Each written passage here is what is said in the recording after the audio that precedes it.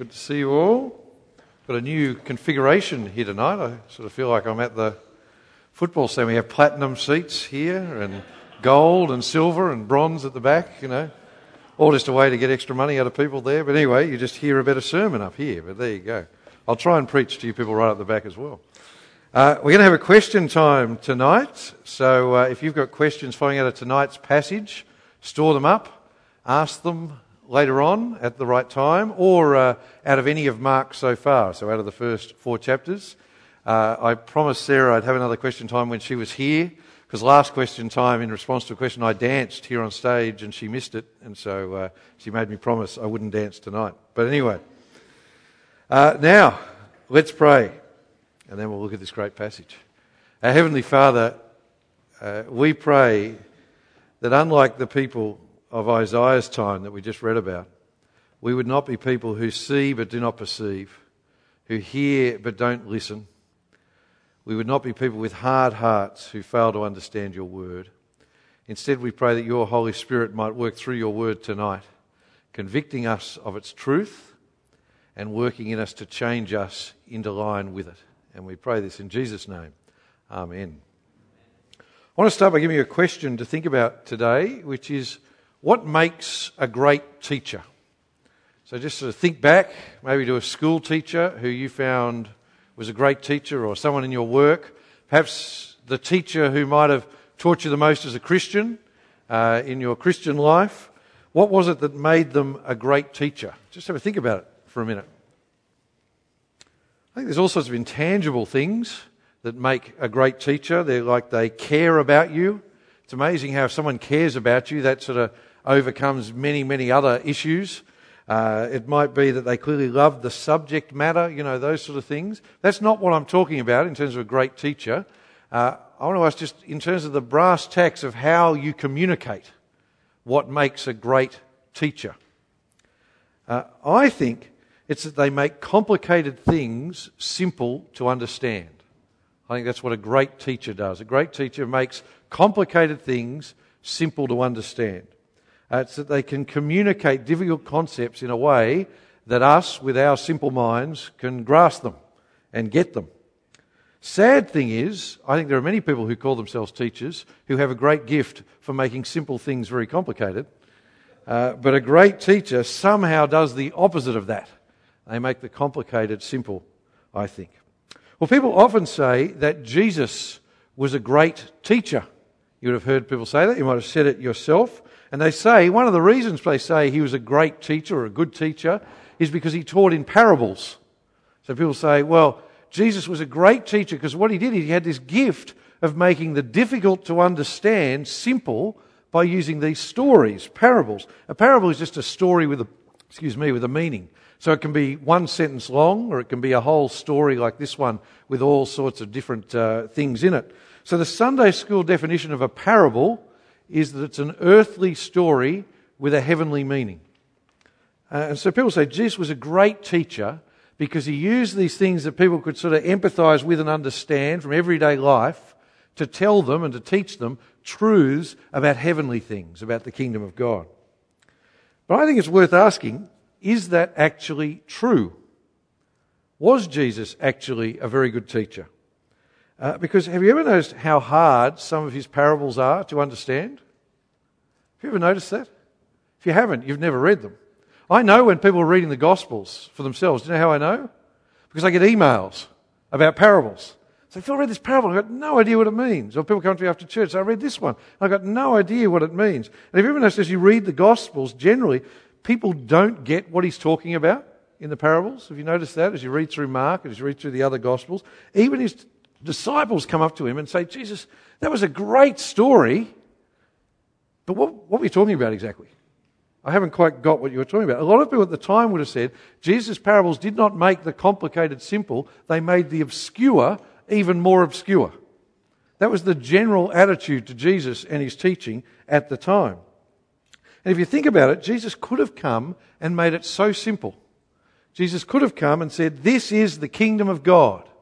This is it. I am the king. If you want to be part of the kingdom of God, repent, turn from your sins, and believe in me, because I'm the king. And at times he was that clear. There's sort of those moments where Jesus just sort of sums it all up in one sentence. But he didn't do that most of the time. More often he said, the kingdom of God is like a pearl. Or the kingdom of God is like a house. Or the kingdom of God is like a farm. Or the kingdom of God is like a seed or like a lamp. And lots of people say, gee, that sounds great, Jesus, really interesting, but I don't know what you're talking about. Why is that? Why did Jesus do that? It's because that is exactly what Jesus wanted to do. It wasn't that like Jesus was like your misguided Year 9 geography teacher who just wasn't very good. Jesus didn't want to make it clear. Just think about that for a moment. Jesus did not want to make it clear. Quite a shocking thing to say, really. And it blows people's minds a bit, so please come with me on this. But Jesus actually didn't want everyone to understand at that time. So here in our passage today, open up Mark 4. Here in our passage today, we get this great moment of Jesus' teaching. We read about how there are so many people coming to hear him teach, and I think they were hoping for a few miracles as well, but so many people there that they're on the beach and it's like he's forced out into the water. He's got to get on a boat, and that's sort of like his stage where he stands on the boat. They sit down on the shore so that he can teach them. Otherwise, he would have been overrun by the number of people that were there. And he tells them this wonderful parable of the sower and the seed and the soils. And we'll look at the parable and what it means in a moment. But as he finishes the parable, the people don't get it. They're standing there going, I just don't know what he's talking about. And so you get this moment there at verse 10 where the 12 disciples, even his closest followers, the 12 disciples come and say, Jesus, we just don't get it.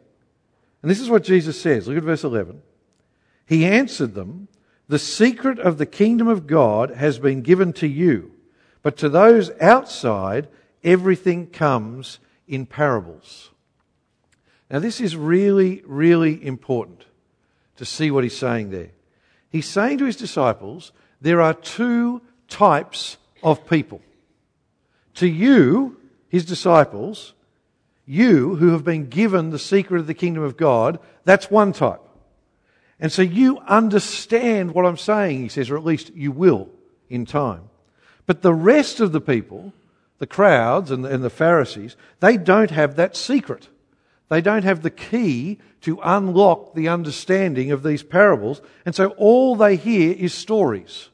All they hear is parables. And they hear, but they don't understand, Jesus says. They see, but they don't perceive. Now, of course, the question then becomes, what is the secret? What is the key? And the thing is, it's not a secret in that it's hard to understand. Jesus isn't saying, I've given you some clues, and if you're smart enough, you'll work it out. That's not what he's talking about. It's a secret in the sense that you didn't know it before, but now God has made it known to you. And the secret is that Jesus is the King. That's the secret. That Jesus is bringing the kingdom of God. That's the key to understanding it all. And the way to be a part of God's kingdom is to repent, to turn from your sin, and to believe in Jesus. Once you understand that, Jesus is saying, like his disciples were coming to understand over time, then you look and you do perceive. Then you listen and you do understand and you do comprehend. But if you don't get that, then it's all just stories about lamps and pearls and farms and seeds, and you won't ever understand. Now immediately someone might say, well then why God don't you reveal it to everyone? Why didn't Jesus say to everyone there, here is the key. Here's the key to understanding. Why didn't Jesus make it more clear to them at this time? Well, look again at verse 11 and then at verse 12. It says, he answered them, the secret of the kingdom of God has been given to you, but to those outside, everything comes in parables, so that they may look and look, yet not perceive. They may listen and listen, yet not understand. Otherwise, they might turn back and be forgiven. Now, if you're reading that carefully, you should, like me during the week, say, hang on, have I read that right? Because that's a shocking thing that Jesus has said there. Jesus is saying, I'm speaking in parables because I don't want them to understand. Because if they understood, I'd have to forgive them. And I don't want to forgive them. Doesn't it go against everything you've ever heard Jesus say at any point, at any part of the Bible? It doesn't go against every song we sing and everything else, but that is what he's saying. He's saying, I don't want them to understand, because if they understood, I'd have to forgive them. That's what he's saying. What Jesus is doing here is he's quoting from Isaiah 6, where Isaiah was called to be God's prophet. And God told Isaiah, it was our first reading before, God told Isaiah, people are not going to respond to your message at this time. Isaiah was 800 years before Jesus, speaking to the people of Israel, and he said, people are not going to respond to your message, not because they're not smart enough to understand it, but because I don't want them to, is what God told Isaiah. Because I've decided to bring judgment. See, God said to Isaiah, they've had their chances. I've been telling them to repent for over 1,000 years, so now is the time for judgment. So God said to Isaiah, what your preaching is going to do actually is dull their minds. You might say some of my preaching sometimes does that to you, but that's another matter. He's saying what your preaching is going to do is actually harden their hearts. It's going to blind their eyes. It's going to block their ears. Because if they did listen, and if they did understand, and they did repent, well, then I'd have to forgive them.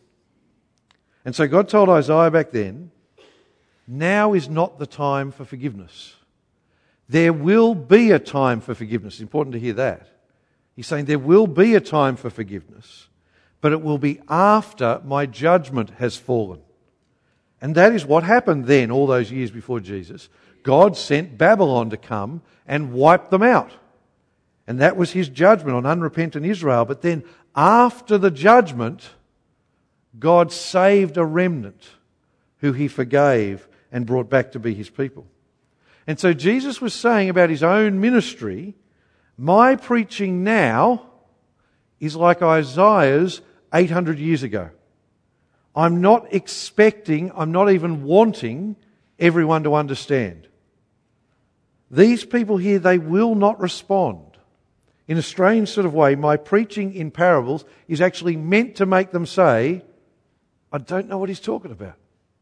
It's meant to make them say, I don't like what he's talking about. It's meant to harden them, because then God's judgment will fall. Now that sounds awful, until you realise what the result of their hardening is. See, what was the result of their hardening? And this is the wonder of it. It's because they didn't respond, it's because they universally rejected Jesus, that what event happened? His death on the cross. You see, they needed to be hardened so that they would reject him, so that he could go to the cross and die for their sins and for ours as well. See, on the cross, God's judgment was falling, not on them who deserved it because they rejected him, not on us who deserve it because we've rejected God, but on Jesus himself. See, in his death, he would take the judgment of God that these people and us deserve. And then, only after God's judgment had fallen, would he rise from the dead, and then and only then would the offer of forgiveness be made available to everyone. See, this is the wonder of it. The preaching, the parables hardened them then, but then on Pentecost, after he's risen from the dead, these same people came and heard and said, what must I do to be saved? And many repented and believed in Jesus. See, this is a tricky little passage. And it's specifically about that point in history, about what was happening at the time of Jesus. It's about Jews hearing about Jesus before his death and resurrection. But even so, I think there's two little reminders in it for us. So pull out your handout and have a look. I've put the heading there, Lessons for Us. And there's two of them there. The first thing is it reminds us that Jesus is the key to everything. See, unless we grasp that Jesus is the King to be worshipped and to be followed and to be trusted, unless we grasp that, then nothing else matters.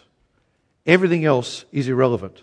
And in fact, the whole Bible only makes sense when you understand who Jesus is and believe him and follow him. Sometimes I meet people and they say to me, I don't believe in Jesus, but I really love the Bible. And I sort of love its moral teaching and so forth. And usually I'm more well-mannered than this, but I want to say, rubbish. You don't love the Bible. Because the Bible doesn't make any sense unless you believe in the one it's talking about, who is Jesus. And the morality of the Bible doesn't make any sense. Sometimes Christians in their keenness say to people, well, even if you don't believe in Jesus, follow the morality of the Bible and you'll have a better life. No, it doesn't make sense. It's irrelevant because the morality of the Bible says the number one moral is follow Jesus. That's the thing. It's about godliness, which is following God and his Saviour. So it doesn't make sense unless you know Jesus. So firstly, Jesus is the key to everything. Second thing is, it's just another little reminder of what we see so often in God's Word. And that is that we need God to open our eyes to grasp who Jesus is. See, we haven't come to trust in Jesus. I'm sorry to burst your bubble if you believe this about yourself. But you have not come to trust in Jesus because you are better at understanding parables than other people. You have not come to trust in Jesus because you're more intelligent. You have come to understand and trust in Jesus because God has worked through his Holy Spirit to convict you of the truth of his Word. God has given you the key. He has opened your eyes to understand it. That's why we don't just share the good news of Jesus with people. We pray for them. See, we pray for them that God's Holy Spirit would work as the Word is shared. So there's two little lessons from that little first part about why he spoke in parables. But now, with all of that, what I want you to do now is just shake yourself off a bit. If the person next to you has got lost in all of that, give them a poke and wake them up, or if you just want an excuse from me to give them a poke, you can do that. Let's now look, second part of the sermon, at the actual parable Jesus taught. So open up your Bibles to Mark 4. This is one of the most famous parables Jesus ever taught. Even people who don't know much about the Bible have heard this parable. It's a famous story. And for us, for most of us here, because we have the secret of the kingdom, because we know that Jesus is the King, for us it really is quite simple to understand. Even as we were reading it, before we got to the explanation, you knew basically what this parable was about. But just in case you didn't, we then read Jesus' explanation to his disciples. You see, for the people back there, they didn't have that. So let's think about the story. First of all, their culture was a rural one. They understood farming. Everyone understood farming. I am probably the person most removed from understanding farming in the history of the world. I hate gardening. My father grew up in the country and he is ashamed of me. Because he's ashamed of me for so many reasons, but that's another matter. You can talk to him about that. But he comes over to my house and he looks at my yard and he just shakes his head. But I've actually worked it out really well. Because he comes over and he'll mow the lawns. And he'll do the edges and he'll dig up weeds and stuff. And I'll say, I'm not very good at that. You better do it, if you're so embarrassed about it. And he gets so embarrassed he does it for me. But anyway, that's all by the by. The point here is they knew what Jesus was talking about when he talked about casting seeds and soils and all that sort of thing. And so he says, when you cast out your seeds, there are 4 different soils that it lands on. The first is the path. And on the path, there's no soil for it to catch in, to grow in, so it doesn't even stand a chance. Before it even hits the chance to grow, a bird comes and takes it away. The next one is the rocky ground. He says, and on the rocky ground, it starts to grow because there's a bit of soil, but there's not much soil. So as soon as the sun, it sprouts up quickly, but as soon as the sun gets hot, it withers away because it's got no soil to build its roots in. Other seed falls on the good soil, but in amongst the thorns and in amongst the weeds. That's sort of my backyard. If you want to come and see an image of this, just come and have a look at my backyard. So even though it takes root, it never produces a crop. Because by the time it gets to a decent height where it should be producing fruit, the weeds and the thistles and the thorns are sort of crowded out and it doesn't get the sunlight. And then finally, though, he says some of the seed falls on the good soil, the deep soil, the rich ground, and it grows and it thrives and it produces a crop, sometimes 30 times what was sown, sometimes 60 times, sometimes miraculously 100 times what was sown. Now, as I say, already we know the point he's making because we read the explanation before and we have the key that Jesus is talking about himself and he's talking about his kingdom. But for the people listening, even the disciples, they didn't understand it. They would have been there going, why is Jesus giving us farming advice? And it's not even very good farming advice. Because a good farmer would say, I'm not going to waste any seed on that path. I'll get it all on the rich soil. So it's not even good farming advice. Others, the smarter ones, are thinking, there must be a metaphor here. I just can't work it out. And so later on, Jesus explains it to his disciples, and this is where we're going to focus, verses 13 to 20. Now, the key to understanding the parable is there in verse 14. He says the seed that he's talking about is the Word of God going out to the world. That's what it's all about. This is a parable about the spread of the gospel, about the message of Jesus, the King and the Saviour, going out to people, going out to the world. And the point of the parable is that as the gospel goes out, we will see these 4 different responses to it. 4 different responses to the Word of God wherever it is preached. So there are people who are like the rocky path. And you have met people who are like the rocky path, haven't you? You've shared the gospel with people who are like the rocky path. They hear it, but they never understand it. Or they just reject it outright. And that is a lot of people. And the point he points out here is that is Satan's work. Do you see that there in verse 15? It says, immediately Satan comes and takes away the words sown in them. Now, Satan generally uses very mundane means. I'm just too busy to bother reading that Bible. I'm just too busy to come along and hear the gospel from that talk or whatever it is. Often he just uses the busyness of life. Sometimes he uses the pride in our own intellectual capacity. People say, I'm too smart to believe that old myth and all that sort of rubbish. Who could ever believe a book written over 2,000 years ago? And people think they're clever as they reject it. But whatever reason, whatever means Satan uses, the seed doesn't take root. Then there's another type of person. And Jesus says they're like the rocky ground. They hear the gospel and they seem to get it. They burn brightly for 6 months, 12 months, 2 years, whatever it is. But then it gets hard. Pressure comes, often from family and friends. Every Christian who's become a Christian as an adult, as opposed to growing up in a Christian home, many of you have had that wonderful blessing, but some of us didn't. When you become a Christian as an adult, you will have this uncomfortable conversation very, very quickly in your Christian life, which is when your family say to you, so you're saying I'm a sinner. So you're saying I'm a sinner. And usually they're inferring, so you think you're better than me. And immediately you feel the pressure to deny Jesus. Oh, I'm not saying you're a sinner. I'm sort of lost for words. Because you want to tell them, yes, I am saying you're a sinner, but I am too. I'm not saying it to judge you. I want you to come to know Jesus like me. But in your young Christian faith, I'm speaking from experience here, you don't know what to say and you feel the pressure. See, that pressure comes. Persecution starts. In time, there might be a time of suffering, sickness, a loss of a loved one, all sorts of things. Whatever it is, Jesus says, these people who burn brightly for a moment, then walk away and turn their back on Jesus. It says there in verse 17, they have no root in themselves. Then there's the third type of person. They hear the word, and unlike the rocky ground, here it genuinely takes root in them. But if it was the negative things that sort of damaged the second person and led them away from Christ, the pressures, the suffering, here it's actually the more positive things, often good things. It's the seduction of wealth. It's the desires for the things of this world, the lure of the career, the desire that other people will think well of you. Often, sadly in my experience, it's a person's desire for love.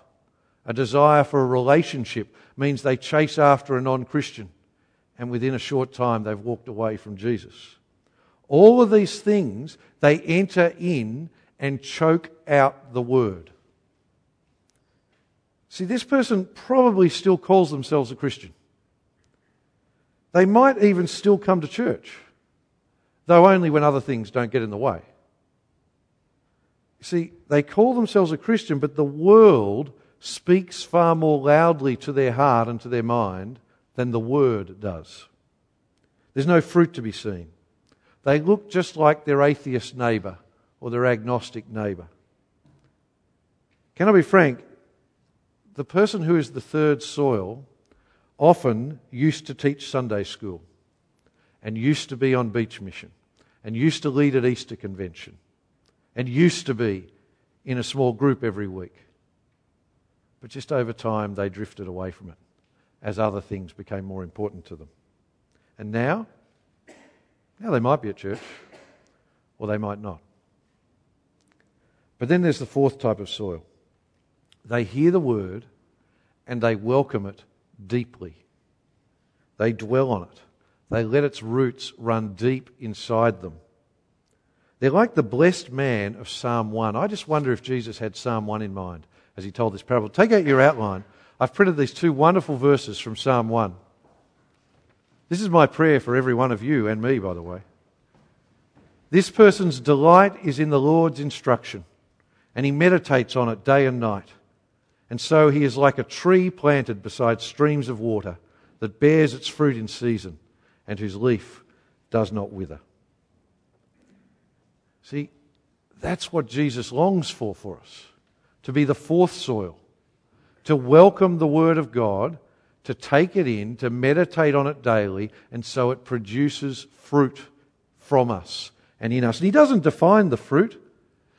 Some people think he was talking about the fruit of the Spirit, from Galatians, love and joy, peace, patience, kindness, gentleness. Have I forgotten some? Faithfulness, self-control. What have I left out, Kev?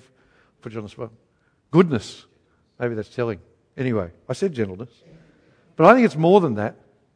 It's the fruit of godliness. That's what it is. You can't define it. It's the fruit of godliness, a fruit of a life lived in keeping, in following our Lord. That's the fruit. And in particular, it's the fruit of the gospel. The fruit of other people hearing the good news from us and being built up in their knowledge of Jesus through us. That is the fruit that the fourth soil will bear. So that's the four soils. But now, far more importantly, we want to ask, why did Jesus tell us this story? What did he want us to take away from it? And I think he wants us to take at least three things. And I've put three headings there on your outline under the point of the story, three lessons. Firstly, he wants us to learn a lesson about evangelism. That's the first thing. Remember, he's given this explanation to his disciples. These are the 12 men who he is equipping and commissioning to take the gospel to the world. They're going to tell people about Jesus. They're going to invite people to repent and believe. And this story is getting them ready. It's preparing them and us for the responses we're going to get. And see, Jesus is telling us this story so we're not surprised. So we don't expect that evangelism will be like this triumphant march where we just tell everyone about Jesus and everyone falls on their knees and repents and believes and everyone's happy. He's saying, don't be surprised if you get different responses. Some people will reject it outright. Some people will seem to grasp it but then fade away. He's saying they are the responses you'll see. And this is just a little reminder that our job is to cast out the seed. That's your job. That's my job. That's every Christian's job, to preach the word in season and out of season. We cast out the seed. Let God decide what growth will come from it. Second thing is, this teaches us about church. If you have been a Christian for any length of time, you know people who are soil too. I must admit, I got a bit emotional preparing this sermon during the week because I went back through the church roll and I found people who are no longer with us, who the sun has withered away. And if you don't know people who are soil 2, I praise God, you certainly know people who are soil 3. And you might have been thinking of a person or people in particular as I was speaking. People who led here at church with you. People who led on camps with you. People who read the Bible with you. Maybe even people who led you to Christ. And now you look at them and they've gone lukewarm. And other things seem to have just crowded Jesus out. He's no longer at the centre. He's very much at the periphery. of their lives. Or worse still, now you fear for their salvation. Because these people seem to have rejected Jesus outright. I was thinking of a friend this week, one of the friends who led me to Christ, was involved in leading me to Christ and following me up. A few years back he committed adultery, left his wife, and now, as far as I'm aware, he's turned his back on the Lord. And at the time, that rocked me. It rocked my faith. It's actually like when we watch videos of old kids' clubs and old church camps and that sort of thing. And I always have mixed emotions when we do that, like at our celebration service a few weeks back. Because on the one hand, it's great joy. You think, look at the great things God's done in these people's lives. But then you see a face there who came on the camp. And you think, they're no longer with us. And sometimes they've moved church for some reason. Sometimes good, sometimes bad. But at least you know they're still walking with the Lord. But often, sometimes, they haven't. And you know they have walked away from Jesus. And that can rock our faith, can't it? But Jesus tells us this story to say to us, yes, it is sad. Grieve for them. Love them. Keep sharing Jesus with them. But don't let it rock your faith. Because I told you it would be like this. I told you this would happen. Thirdly, and I think, of course, even as I've been talking, unless you are very, very hard-hearted, you have been thinking the question Jesus wants you to think, which is the third application of this parable. What's that question? It's, which soil am I? But I actually think there's a far more important question than which soil am I? And it's the question Jesus wants us to ask, and that is, which soil do I want to be? That's the question that matters. Which soil do I want to be? Because here's the thing. No one begins the Christian walk thinking, I want to be the second soil. No one says, I've become a Christian today and I'm intending that this will just be a phase I go through. And as soon as anything hard happens, you won't see me again. No one's... That's impossible. You can't do that. You see, no one says, I'm going to be on fire for a year. You'll see me at Kids Holiday Club. But then something bad's going to happen and you won't see me. No one thinks that. No one thinks that's what I'm going to be as a Christian. No one intends to be the second soil. But what happens is, the problem is, the person isn't prepared for the sufferings and the struggles when they come. They're not prepared for it. They are deeply grounded enough in the Word of God. Their roots haven't gone deeply enough into God's promises in His Word. So when the suffering comes and when the pressures come, what happens? They turn on God in anger and say, well, why did you let this happen to me? I'm a good Christian.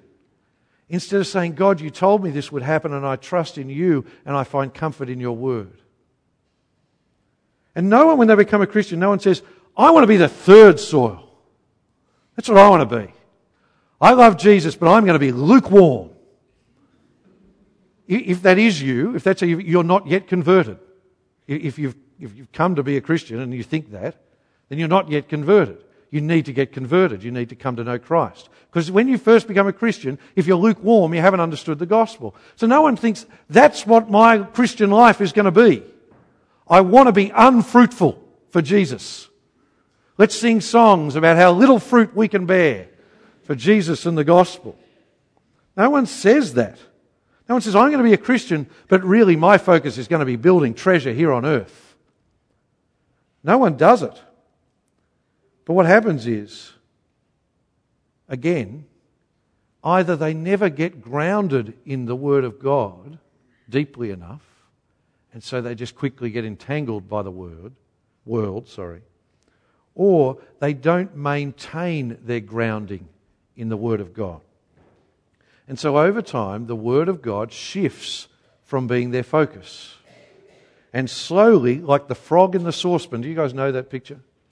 How they say if you want to kill a frog, not that I want to encourage you to ever do this, you put it in a saucepan of cold water and then turn the heat on. And over time, the heat warms. And it doesn't know what's happening until eventually it just explodes. It's a great thing. I'll do it with my kids this week. No. But the point is, it's slow. And you don't realise it's happening. And it's the same with the third soil. No one wakes up in the morning and says, today I've had enough, I'm going to be unfruitful. What happens is, it's like 1,000 little steps over time. So you don't even notice it. But somewhere along the line, Jesus shifts from the centre. And your focus becomes the job, owning the home, the investments, or whatever else. Sadly, if I can speak prophetically for a moment, I see this all too often here in our church. Too many members of our churches are unfruitful and worldly. And the reason is the world speaks far more loudly than the Word in our lives. And I think that's often the case because often that is the model we have seen in other Christians in the modern church. A lukewarm, take it or leave it, fit it in around everything else, Christianity. But this is the thing, as I said before. No one decides to become lukewarm. It just begins with the small things. It just begins with, well, I don't really need to be in a Bible study. I don't really need to get there every week.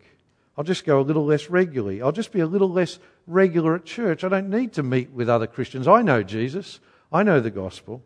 And that's just the seen things. Far more telling are the unseen things, which is the closed Bible on the bedside table. Or actually then it gets off the bedside table because it's beneath so many other things. And it just isn't opened for a week, for 2 weeks, for a month. It's the ever-decreasing time spent in prayer. And if I'm naming you at that point, if you're thinking, oh, is Jesus, I just call myself Jesus, that's terrible. But it's His word. If I'm naming you at that point, you can get angry at me, you can justify yourself to me, or maybe you are so hard-hearted that it's just washing over you and you don't care. But I want to say to you, very few people become the third soil overnight. Usually it is thousands of little steps, and before we know it, the thorns are way above our head, choking out our fruit. And I want to speak to you in particular if you are younger than me here tonight, which is quite a lot of you. I want to say you are at the point now that will decide the fruitfulness of your Christian life in 20 or 30 or 40 years' time. Now is the time to immerse yourself in the Word of God and become deeply rooted. If you are lukewarm now, if I were a betting man, and I'm not, I would bet that you will not be following the Lord in 10 years' time. If you are lukewarm when you're 19 or 23, you will be dead stone cold at 35. So I want to say, get into the Word of God now. If you can't commit every week to a Bible study group now, you will have no hope then, and you will be cold then. If you can't commit to meeting around the Word of God with your brothers and sisters in Christ at church every week now, you will have no hope then. Now is the time to get yourself grounded in the Word of God. See, this is what Jesus wants for us. This is what Jesus wants for you. He longs for us to be the fourth soil. But here's the thing. The call of this passage is not, so go and be the fourth soil. Go and bear fruit for Jesus. That's not what it's saying. That's not Jesus' point. No, what is the call that Jesus makes? It is the call to be someone who soaks in the Word of God. That's what Jesus wants. To be someone who dwells on it day and night and soaks it up so that we become a rich, deep, fertile soil. So that we have roots that are deep down into the Word of God. And that means we then are immovable, whatever the world throws at us. See, the call of this passage is, love the Word of God. That's what it is. Commit yourself to knowing it and meditating on it and living by it. And then you will be fruitful. See, the call isn't be fruitful. The call is ground yourself in the Word of God and the fruit will grow organically out of you. And the thing is, it's not like the person who is the fourth soil doesn't face exactly the same pressures and exactly the same persecutions as the person who is the second soil. And it's not like they don't face exactly the same temptations and have exactly the same weeds and thorns growing around them as the person who's the third soil. Now, the difference is that the person who is the fourth soil is so well grounded in the Word of God that when the persecutions do come, or when the temptations do come, they hold firm because their roots are so deep. So can I ask you to have an honest moment of self-reflection now? I hesitate to do this because usually someone starts talking to the person next to them and all that. So don't do that. Just you, God's Word and God, not the person next to you. Honest moment of self-reflection. First of all, which soil are you currently? Be honest with yourself. I'm not asking you to share it with anyone. Which soil are you? But then I want to say, and I want to ask you, in a way I don't care which soil you are now. Because actually, that's not because I'm mean and hard-hearted and don't care. It's because what I care about is what soil you'll be at 8:30 as you're walking away from here. That's what I care about. You see, and the more important question is, what do you want to be? Do you want to be the good soil? I pray you do. Because my heart breaks, and so should yours, when I see people drifting away. And I see it all the time. And my heart breaks when I see people taking those first steps, and I can tell you you're drifting away, even though you can't see it yourself. My heart breaks for that, and I don't want it to be you. My heart breaks when I see people getting entangled in the temptations of this world. I want you, Jesus wants you, to want to be the fourth soil. And you might think that will never be you, tossing it in or drifting away. But can I tell you, experience has shown me that there will be people here tonight who are no longer following Jesus in a year's time. And there'll be even more people here tonight who are no longer following Jesus in 2 years' time. I don't say that to scare you. Well, I do a little. But I don't say it for that reason. I say it to make you say, that will not be me. I want to be the fourth soil. And if you do, well, the question I want to ask is, what are you going to do about it? I mean, seriously, I do not want you to walk away from this sermon as just another sermon from Phil telling me I should evangelize and read my Bible more. Because I give those every week. It's because of what the Bible says.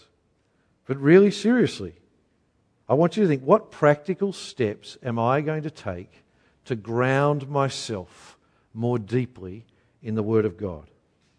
So if you struggle to read your Bible yourself, and that's because it's a time thing, you just can't get out of bed before 11 o'clock in the morning or something, what practical step are you going to do to set aside the time? What are you going to do? Make a decision. Write it down on your piece of paper. I'm going to set my alarm half an hour earlier so I read the Word of God. So it's not just good intentions. It's not just, I should read the Bible more. It's, I am reading the Bible more. But I think for a lot of us, I really don't know how to read the Bible very well. And when I do set aside time to read it, I don't know how. So I want to say to you, well, who are you going to seek out to help you learn how? Who are you going to ask and say, can you read the Bible with me? And teach me how to read it. If meeting on a Sunday to learn from God's Word has ceased to be a priority for you, has slipped from your number one priority to something you fit in if you can, well, what are you going to do about it? Write it down. Make a commitment. What am I going to do about it? What are the things I'm going to drop to make it a higher priority? If meeting with other Christians during the week in gospel teams on Wednesday night or Thursday night has slipped off your radar, you just never got into a group this year, or you have, but you don't really go very often, well, what are you going to do about it? What decision are you going to make to change in your week? Because the thing is, with all these things, we've got to want to. We've got to want to, and then we've got to make practical steps to make it happen. See, those things are the good gifts God has given us to give us deep roots, to ground us in His Word. If we don't take advantage of them, We are saying, I just don't want to be the good soil. I'm happy to be the second or the third. That's good enough for me. And sadly, that is a sign that really our heart has already been captured by the world far more than by the Word. I don't want that to be you. And more importantly, Jesus wants you to want to be the fourth soil. So take a moment now. Please don't talk to anyone. On your own, in your mind, on your phone, in that notes thing, or with a pen on your paper, jot down some hard actions of what you are going to do to ground yourself or to continue to ground yourself in God's Word and build those deep roots. So I'm going to leave you a couple of minutes to do that now before Matt comes up and leads us to the next part. And then after a song, I think I'm going to come back for our question time.